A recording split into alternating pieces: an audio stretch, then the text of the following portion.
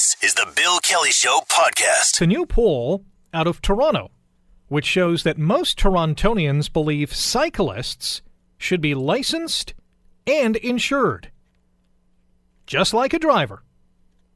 Campaign Research did this survey of 506 Toronto residents. 60% of those 506 respondents believe that cyclists should be required to have a license and get insurance, just like motorists. Now, Toronto councillors have looked at a bicycle licensing system before, but the high cost of running that program has always been deemed a non-starter. Should mention, by the way, the poll was conducted between July 7th and 10th as a margin of error of plus or minus 5%, 19 times out of 20. Let's talk about this. This survey showing that most Torontonians, or most of these 506 people, believe that cyclists should be licensed and insured. Our opening guest on the program today, Joanna Bleeker, co-director of Cycle Hamilton, and joins us now. Joanna, good morning. Good morning. Thanks for joining us today. So first glance or first blush at this study results, what do you think? I don't think that bike licensing is a good idea. This poll itself showed that most cyclists also did not agree it was a good idea. The demographic that thought it was a good idea was mostly like older, wealthier folks who drive cars. So I don't know, as a cyclist and as someone who's really interested in getting more cyclists on the road, licensing serves as a deterrent for that and doesn't work for a whole host of other reasons. So it sounds like those older, wealthier people who are, 999,999 times out of a million going to be in a car as opposed to a bike, going to and from work, the most likely scenario, are in favor of this because I think they want fewer cyclists on the road. Is that a fair statement? Could be. I'm not really sure what they're thinking. I know a lot of drivers, they'll see one cyclist one time, run a stop sign or ride on the sidewalk, and they'll sort of ascribe that to the group and think that that every cyclist is a lawbreaker of some kind or other. But, they won't do the same when a driver, breaks a driving law or runs a stop sign or whatnot. So, you don't see calls for cyclists saying that drivers should lose their licenses for that kind of thing. I'm going to be doing a segment on driver licenses either tomorrow or Thursday, and we're going to talk about retesting and some of the thoughts that I have. So I'm going to key in on drivers this week. There's no doubt about it. As for cyclists, though, I'm not sure how much you would have to pay for a license or even insurance. It might be nominal, I'm not sure. But you're thinking it would discourage many people from hopping on their bikes because they don't want an extra fee, right? Yeah, the city of Toronto, in that sort of study that they did where they basically determined that they were never, ever going to look at licensing again, they said that basically the cost of running a bike licensing system would be similar to the cost of running a car licensing system, and with the implication that fees would be somewhat similar. And how expensive it is to get a driver's license. And, if so, your kid wants to ride a bike, right? Your kid wants to ride a bike down to the park. You're not going to pay hundreds of dollars so that your kid can ride a bike, right? So what are they supposed to do? Cycling is really something we should be encouraging, and putting a license in place with all the bureaucracy and, costs involved really takes away from that. I would bet that the insurance companies would say, yeah, we love this idea. It means more money for them, right? I suppose so, but I think that cyclists just wouldn't do it. And that's the other problem with a bike licensing system, from all the studies that have been done in the past, is that it's really hard to enforce, and also just not a good use of police resources to enforce a bike licensing and insurance system. The other thing is that, a lot of cyclists are also car drivers and therefore also do already pay insurance companies and, or already pay like property taxes that help maintain roads and whatnot. So, yeah, I'm not really sure what the benefit would be. How about this idea? If you are, a driver, you have a driver's license, you pay auto insurance. How about if you have a bike and you are cycling, you get a discount because now you are not on the road as much with your vehicle? I think, to me, that makes a little more sense. Well, yeah, the idea of just providing incentives for drivers to ride bikes is a good thing, but I don't want it to be a punishment for cyclists who don't drive either, because also that would be really hard-hitting to a lot of vulnerable populations, right? People who can't necessarily afford to drive and can only afford to bike. We need to have an option for them to get around. We're speaking with Joanna Bleeker, co-director of Hamilton Cycle, about a story out of Toronto. A new poll conducted by Campaign Research surveyed 506 Toronto residents, and most of those 506, 60% in fact, believe that cyclists should be required to have a license and get insurance just like drivers. There is a huge environmental benefit for more people cycling. I mean, we want to get smog out of our downtowns and out of our highways. That is a huge challenge, obviously. But the more cyclists we have, the less emissions from vehicles we're going to have. Yeah, exactly. And I think really the better way to encourage more cycling and also encourage better cyclist behavior is to build safe, protected bike infrastructure, like bike lanes and trails and that kind of thing. If you see a cyclist riding on the sidewalk, it's likely the reason is that they don't feel safe riding on the road because it's a big, busy street with lots of cars that aren't going to give them the space that they need. So building that sort of infrastructure, I think, will be a better step in terms of making sure that cyclists are riding on the road and feel safe doing so, and also just encouraging people to ride more in general. So you're obviously in favor of having more bike lanes. Do we have enough in this city right now? No, we do not have enough.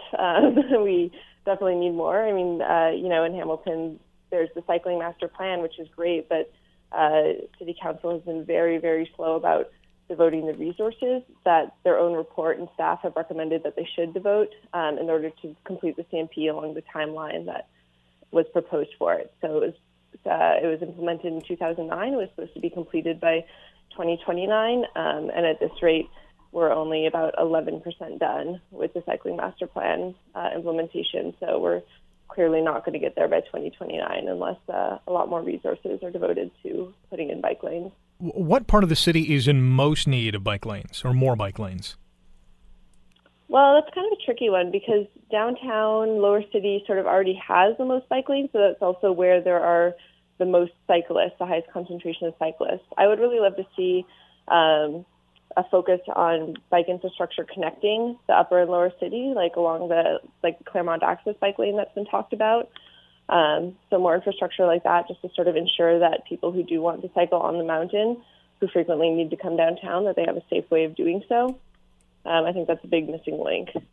And then, in many of the sort of more outer line wards, like in Dundas, and Flamborough and all sorts of areas like that, there's zero, none of the CMP projects have been implemented since 2009, which I think is a real shame. You referenced it earlier in our chat about the main bugaboo amongst drivers is they see a cyclist who is or she or he are breaking the rules, doing something that they shouldn't be, or riding somewhere where they shouldn't be, and they paint all cyclists with the same brush, which is completely unfair.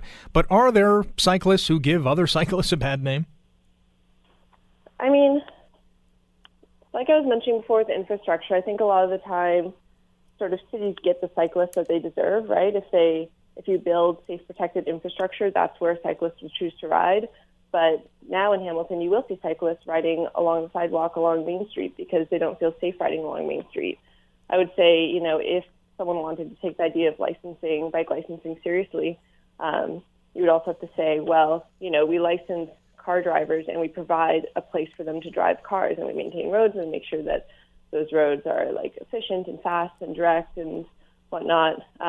So, if anybody did want to sort of propose the idea of bike licensing, I would say that they should, be doing the same for cyclists or commit to doing that, in advance of actually licensing the cyclists. It's not very fair to say you have to have a license and you have to follow these rules, but we're not going to provide a place for you to ride on the road. Do you know of any Canadian community or even European community? I'm thinking somewhere in the Netherlands. They are, really bike reliant. That does charge cyclists for license and for insurance. As far as I know, it really hasn't. Most municipalities that used to do it don't do it anymore. Most of them were sort of repealed at one point or another, or proposed but not implemented. Cycle Toronto, the advocacy group in Toronto, did a study on that, and I'm kind of I'm scanning it now, and it looks like there aren't any major cities in Canada, at least, that don't do it. They don't mention any cities that still do it. It looks like all of them have repealed. Joanna, I appreciate the time. Thank you very much. Yeah, thank you. You're listening to The Bill Kelly Show, weekdays from 9 to noon on AM 900 CHML. We're joined in studio now by the owner of Sarcoa Restaurant on the Hamilton waterfront. As you probably know, Sarcoa was forced to close after the Hamilton Waterfront Trust terminated the restaurant's lease. The move has also thrown a number of events that have been booked at Sarcoa into limbo. The company in charge of operating those events, Gem Hospitality, now trying to move those events to another venue, basically. Sam Destro, the owner of Sarcoa, in studio with us for the next half hour. Number one, thank you very much for joining us in studio. Thank you, Rick. I really appreciate it. So you're here today to obviously clear the air after Sarcoa was forced to close. What do you want the public to know? Well, first and foremost, I want to thank you for giving me the opportunity to speak. Really appreciate the airtime because you could tell the whole story and not just snippets. Right. So I just want to make sure that everybody understands that this was totally unavoidable and unnecessary. We're not evil people. We try to do something good for the city of Hamilton. We feel like we've been humiliated, sabotaged, and I would like to spend the next 3 minutes to give you some 100% truth and facts. I swear to tell the truth, the whole truth, and nothing but the truth. All right, go ahead. So we've never missed a payment post-injunction. So from November the 15th to May 2017, that's approximately 7 months, we paid the trust each and every month. We made the payment, approximately 500, about 600,000 to 700, anywhere around there. And so that is undisputable. So post-injunction, never missed a payment. Until June the 14th, 2017, we were in good standing with the injunction order. That's barely a month away, okay? On June the 15th, the rent was delayed for various reasons. The two most important reasons were that the Waterfront Trust never paid our the taxes that we were forwarding to them, so that they were in significant tax arrears. So we were forced to pay them taxes, and they weren't remitting them. And under our lease agreement, they were required to provide us hydro reconciliations with supporting invoices. Since the inception of the lease, we've never got them. We were paying almost $90,000 a year to the waterfront. So I just want to make that very clear. So instead of receiving on June the 15th, instead of receiving the usual warning that we were late because we purposely delayed the payments from December 16 to May 17. As a matter of fact, we didn't pay the May rent until May the 30th. And that's because we felt like we had no leverage. Nobody was listening to us. We felt that like our arms and legs, ankles were tied, and that nobody was listening to us, and we were just left to suffer. So instead of receiving the usual warning, the Waterfront Trust, 4 days later, so we're supposed to make the payment on June the 15th. On June the 19th, we get this order, and it showed that we owed $226,000, okay? So most importantly, people, all those people who have now have scrambled, and I know firsthand what that feels like, because 3 days before my daughter's wedding in 2015, September the 15th, they sent the bailiff to close us down. This is when this dispute started in the middle of I would say probably the summer of, well, obviously July 2015. So for all those people who have been upset and obviously are scrambling now, especially for that family that almost had their wedding canceled, this was totally 100% avoidable. These are truths and facts. They rejected our payment to cover the June rent. More importantly, there was a proposal with a third party that would have provided stability for a minimum 6 months.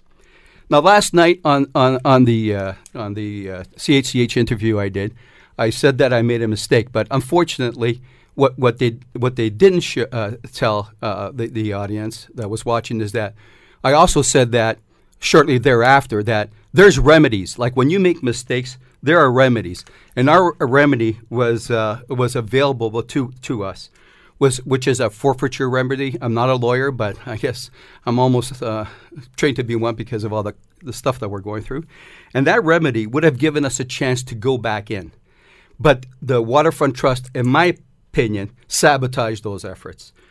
What I want to make sure that everybody understands is that we're not 100% wrong, but we're paying the full price.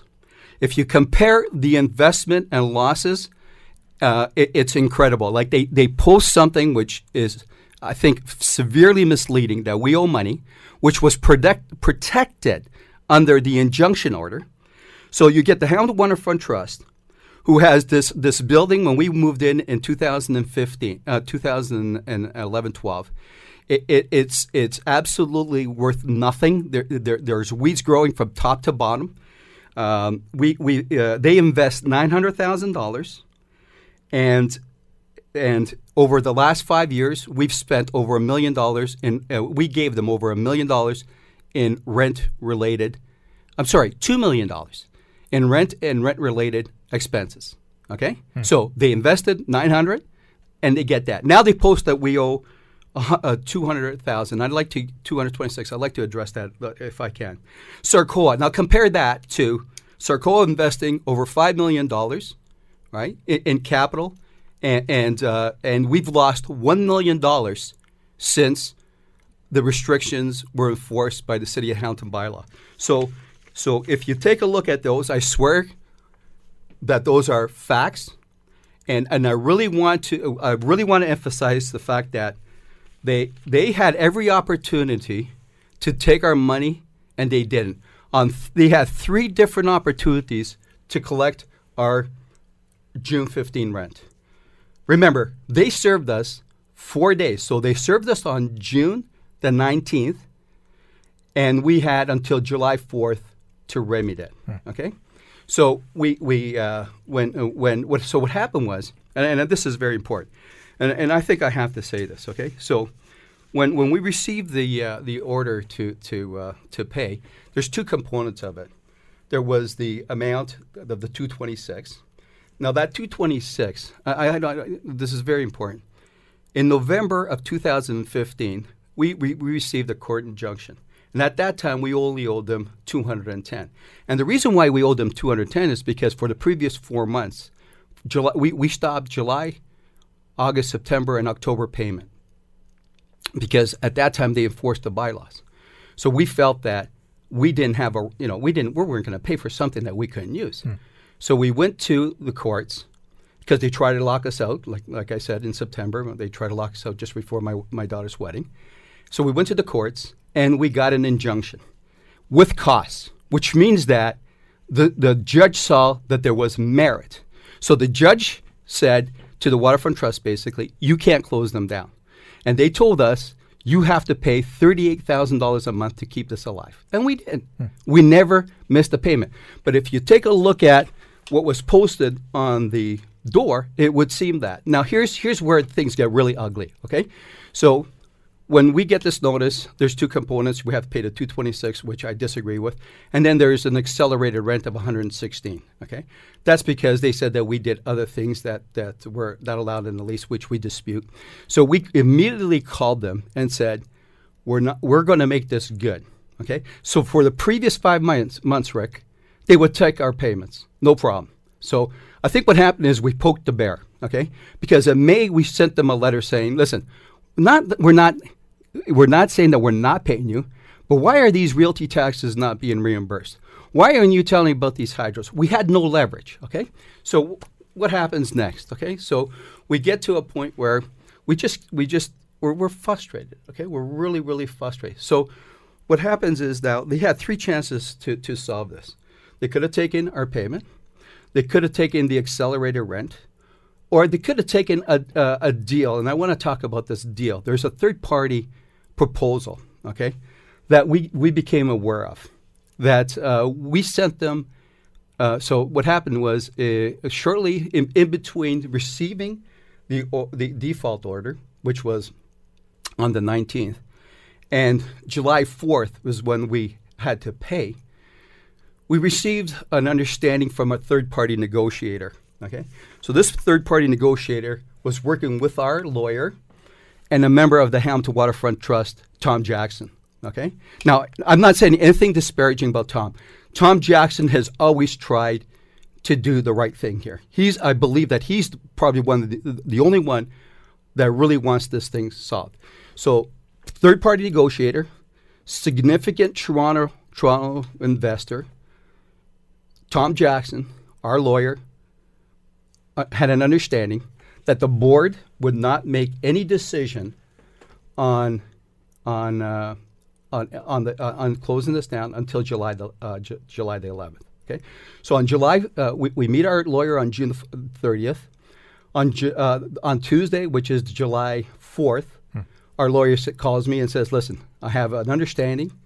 He sends me a letter. I have an understanding that there's no action to be taken. Now, don't forget, right now, we still have remedies under forfeiture.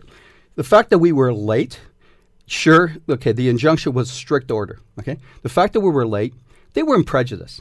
We would go back to court and say, hey, guys, it would just be another $30,000, $20,000, which we were willing to do.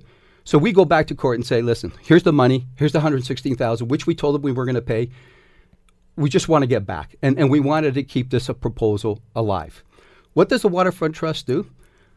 Okay, so really important. So my partner was on holidays on July 5th. He comes home, and I call him at 9 o'clock in the morning. He said, hey, you might as well stay on holidays because we've got good news. He knew about it too, but he didn't know that I got that letter. And I said, listen, we're going to be good because we have stability for the next 6 months.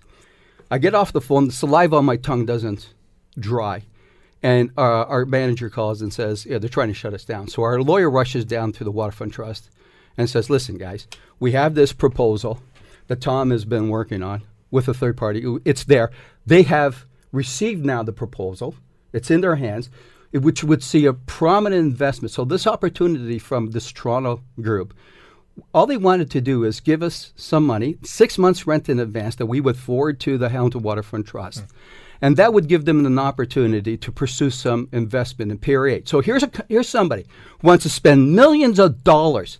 And they want to go through us because we own the lease. So maybe I don't know, I can't read their mind. So maybe by, getting in there and seeing that we have 26 years left in lease, maybe they could buy our lease and negotiate with the city. I think it's obvious to anybody and everybody that that's the jewel of the development. They saw an opportunity there. Oh, absolutely. Yeah. And this is not the first time. This is the second time we were approached. We spent 6 months with another group that we're looking at buying into our lease for the purpose of developing not only that area, but the rest of it. Mm-hmm. So did the trust explain to you why they didn't like that deal? They said nothing. Okay, here's the best part of it. Okay, so they closed us down, and then so for the next 4 or 5 days, we're in panic mode. Okay, so we're sending them messages saying, look, here's the rent. We're going to go for forfeiture relief. We're going to do this and that. Nothing. Zero. All we were told was that on July 11th, that the board was going to look at our two things. They were going to look at this deal, proposal, and they were going to look at our request to pay them 3 months of accelerated rent. And it was very clear to them that if they didn't take either one of those two, that we were going to go back to court. Okay? So what did they do? This is where they sabotaged us. Okay, I'm sorry. This is my opinion. Okay? And this is why I am angry. This is how they sabotaged us. They turn around, don't make any decision. Now, we know that they received the proposal because it's on their agenda for July 11th. Okay? That should be public knowledge. And anyway, we're going to be submitting this at some point in time in court. All of this is going to be proven in court. So they had a chance on July 11th, the board meeting, to do the right thing. So I'll forget all those people that are upset, all those people that have been displaced and whatever. Think about this. The Waterfront Trust refused our money. The Waterfront Trust refused our money. They, in turn, turned to our general manager and asked him to do exactly what we wanted and were willing to pay for.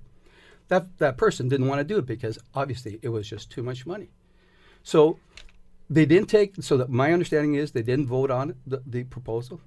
They didn't get back to us on the remedies. What they did in turn was they canceled everything. So here's where we're at. Okay, so like I said, we delayed the payment because we were upset because they weren't paying realty tax. And guess what, Rick? Guess what? They didn't pay the realty taxes for 3 years. Between June 15th and the time that they served us with the notice to default, guess what the Waterfront Trust did, Rick? They paid the realty taxes in full. Really? Yeah. Guess what? It's a miracle, eh? So it's a miracle. Where do we go from here? Well, here's. Thank you very much. My understanding we got about 2 minutes. My understanding is that the proposal that this third party is still available. So I'm calling on the city fathers. I'm calling on the mayor. I'm calling on the council members. I'm calling on anybody and everybody who cares.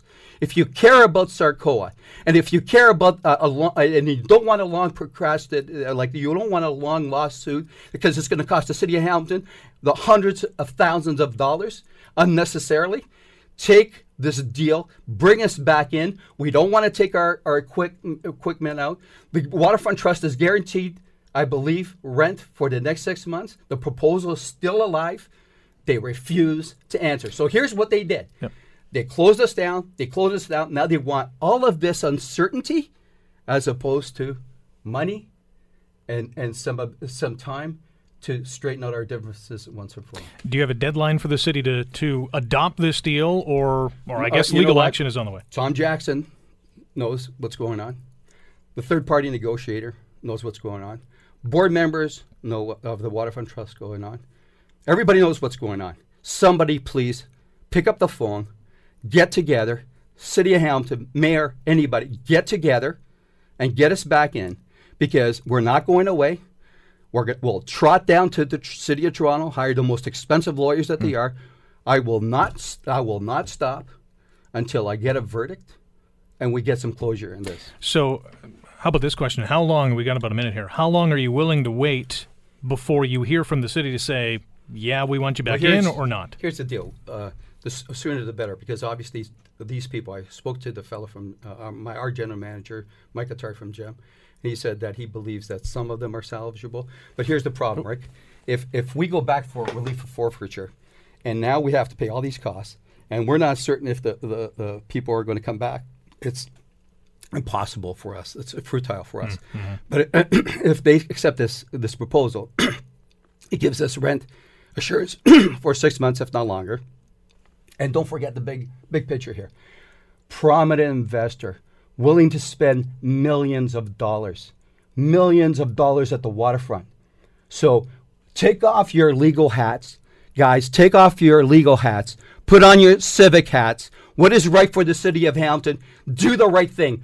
Why are we being crucified for sticking out our necks, investing in this city, and now being treated like traitors and the scum of the earth? I will not stand for it. And if anybody out there thinks that's fair, good for you, because it's not. All right, we're going to end on that note. Sam, thanks for coming in. Impassioned speech. Good luck with the fight. You're listening to The Bill Kelly Show, weekdays from 9 to noon on AM 900 CHML. How soon is too soon? When your spouse dies, how long should you wait until you remarry? The issue has sparked heated debate in the case of comedian Patton Oswalt, who plans to remarry 15 months after the death of his wife. His announcement has been met with a flurry of condemnation on social media. His wife, Michelle McNamara, died in April of 2016 due to a combination of prescription medication and an undiagnosed heart condition. Now, the 48-year-old Oswalt became an online target after his fiancée, Meredith Salinger, announced their engagement on Twitter last week. But many are asking, how could he move on to a new romantic partnership so quickly? So how soon is too soon? Here to talk about it is Jock McLaughlin, volunteer with the Partner Spousal Loss Program, Bereavement Families of Ontario. Jock, good morning. Thanks for joining the show. Good morning, Rick. Thanks to be on the show with you.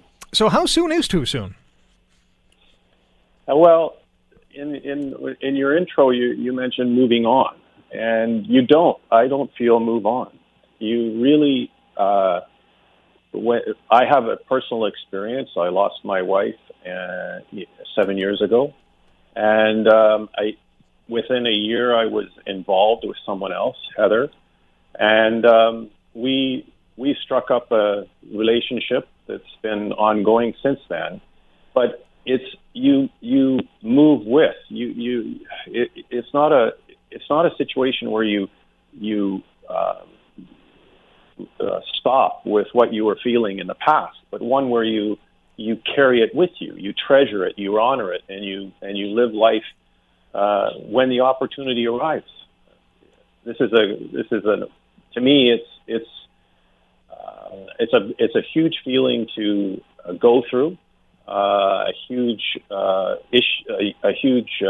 grieving process that you go through, and but you if you're ready to love again, then so be it, as I said in the article.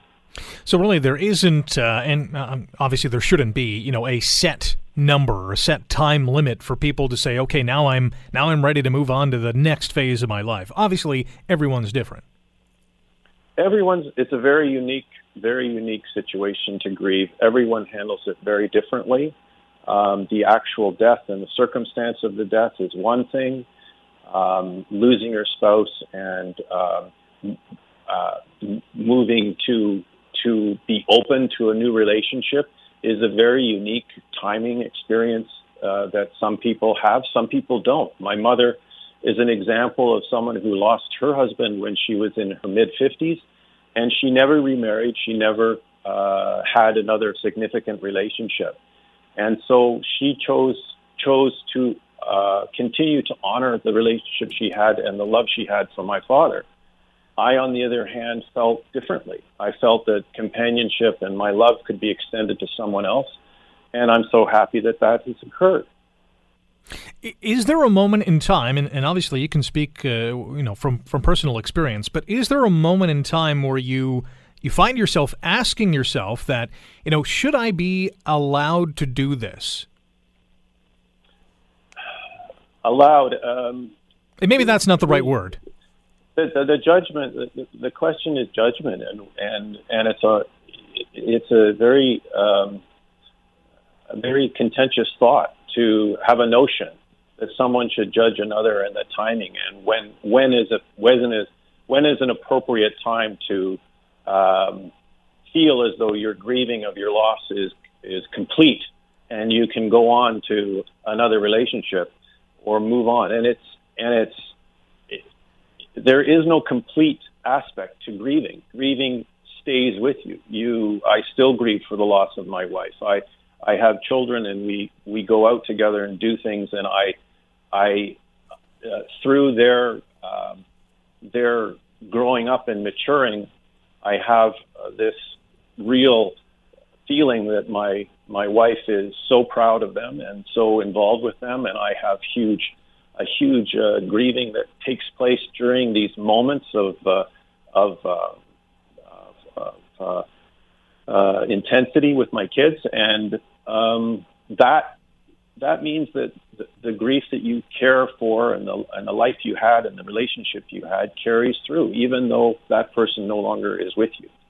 Well, it sounds like you're in a great place, Jock, and that's nice to hear, obviously. And I'm sure we have listeners who are listening to this segment saying, I'm in this position right now, and maybe some of them are kind of feeling guilty about moving on to another relationship. Does that exist?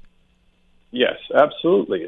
They feel as though they're dishonoring, or they're possibly not or feeling guilty, as you say, for feeling as though they could possibly extend their cherished love for their past relationship to another one, and they feel torn, they feel conflicted, and that's present, and it is a feeling that you have. But I would say, in my case, it dissipated. It was a feeling that was there, but that this is one major life you're leading, and if you have the ability to honor and treasure the life you had with your past spouse, with the chance to love again, this is huge, and we have as a human being, we have a huge capacity to love another and to love. So it is for a period of time.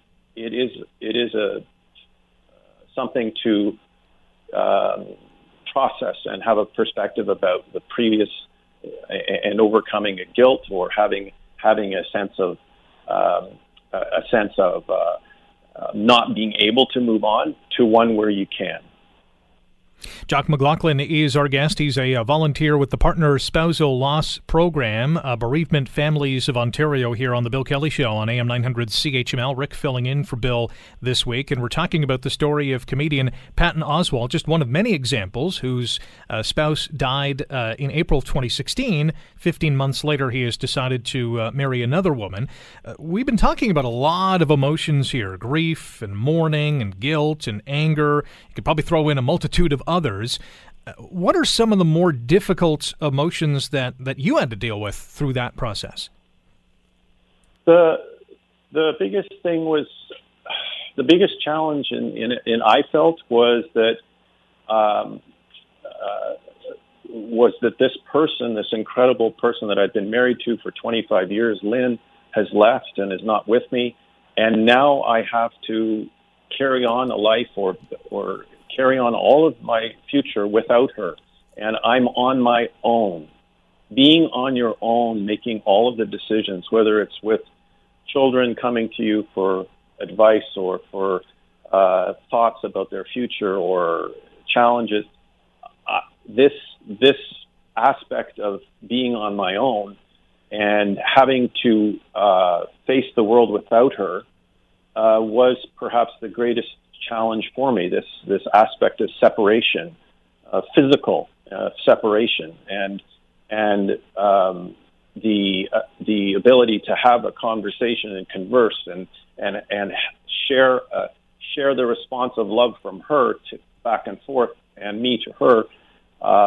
These are some of the most, to me, they were the most challenging things to overcome. And again, when we use, even I am using the word overcome, we don't overcome, we live with it.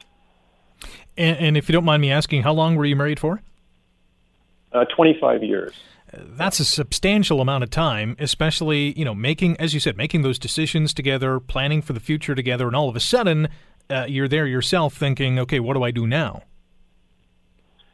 Absolutely. I mean, I remember getting the kids off to high school, getting them out of the house, getting them on the buses, and off they went. And I returned back home, went up to my bedroom and got in the fetal position and cried my eyes out because I didn't have her with me. I no longer had her to help with the world and to share the whole process. Being on my own was a huge difference, and there you go.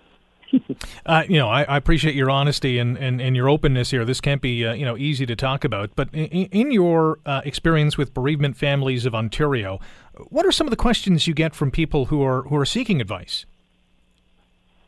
It's a good question. I facilitate for BFO Toronto. I'm a board member, and it's an incredible place that provides peer-based support for those who are grieving the loss of a loved one. And they get a perspective about things and their cycle and where grief is in their world and how they can cope and understand what they're going through. And the questions that we get are ones about, it's really about a wonder. It's a wonder, when can I start to feel free to be happy again? There's this huge emotional roller coaster that you're on during grief. You go through periods of sadness, severe sadness and despair. Some would even call it depression. And then you have other swings where you go up into bliss and happiness.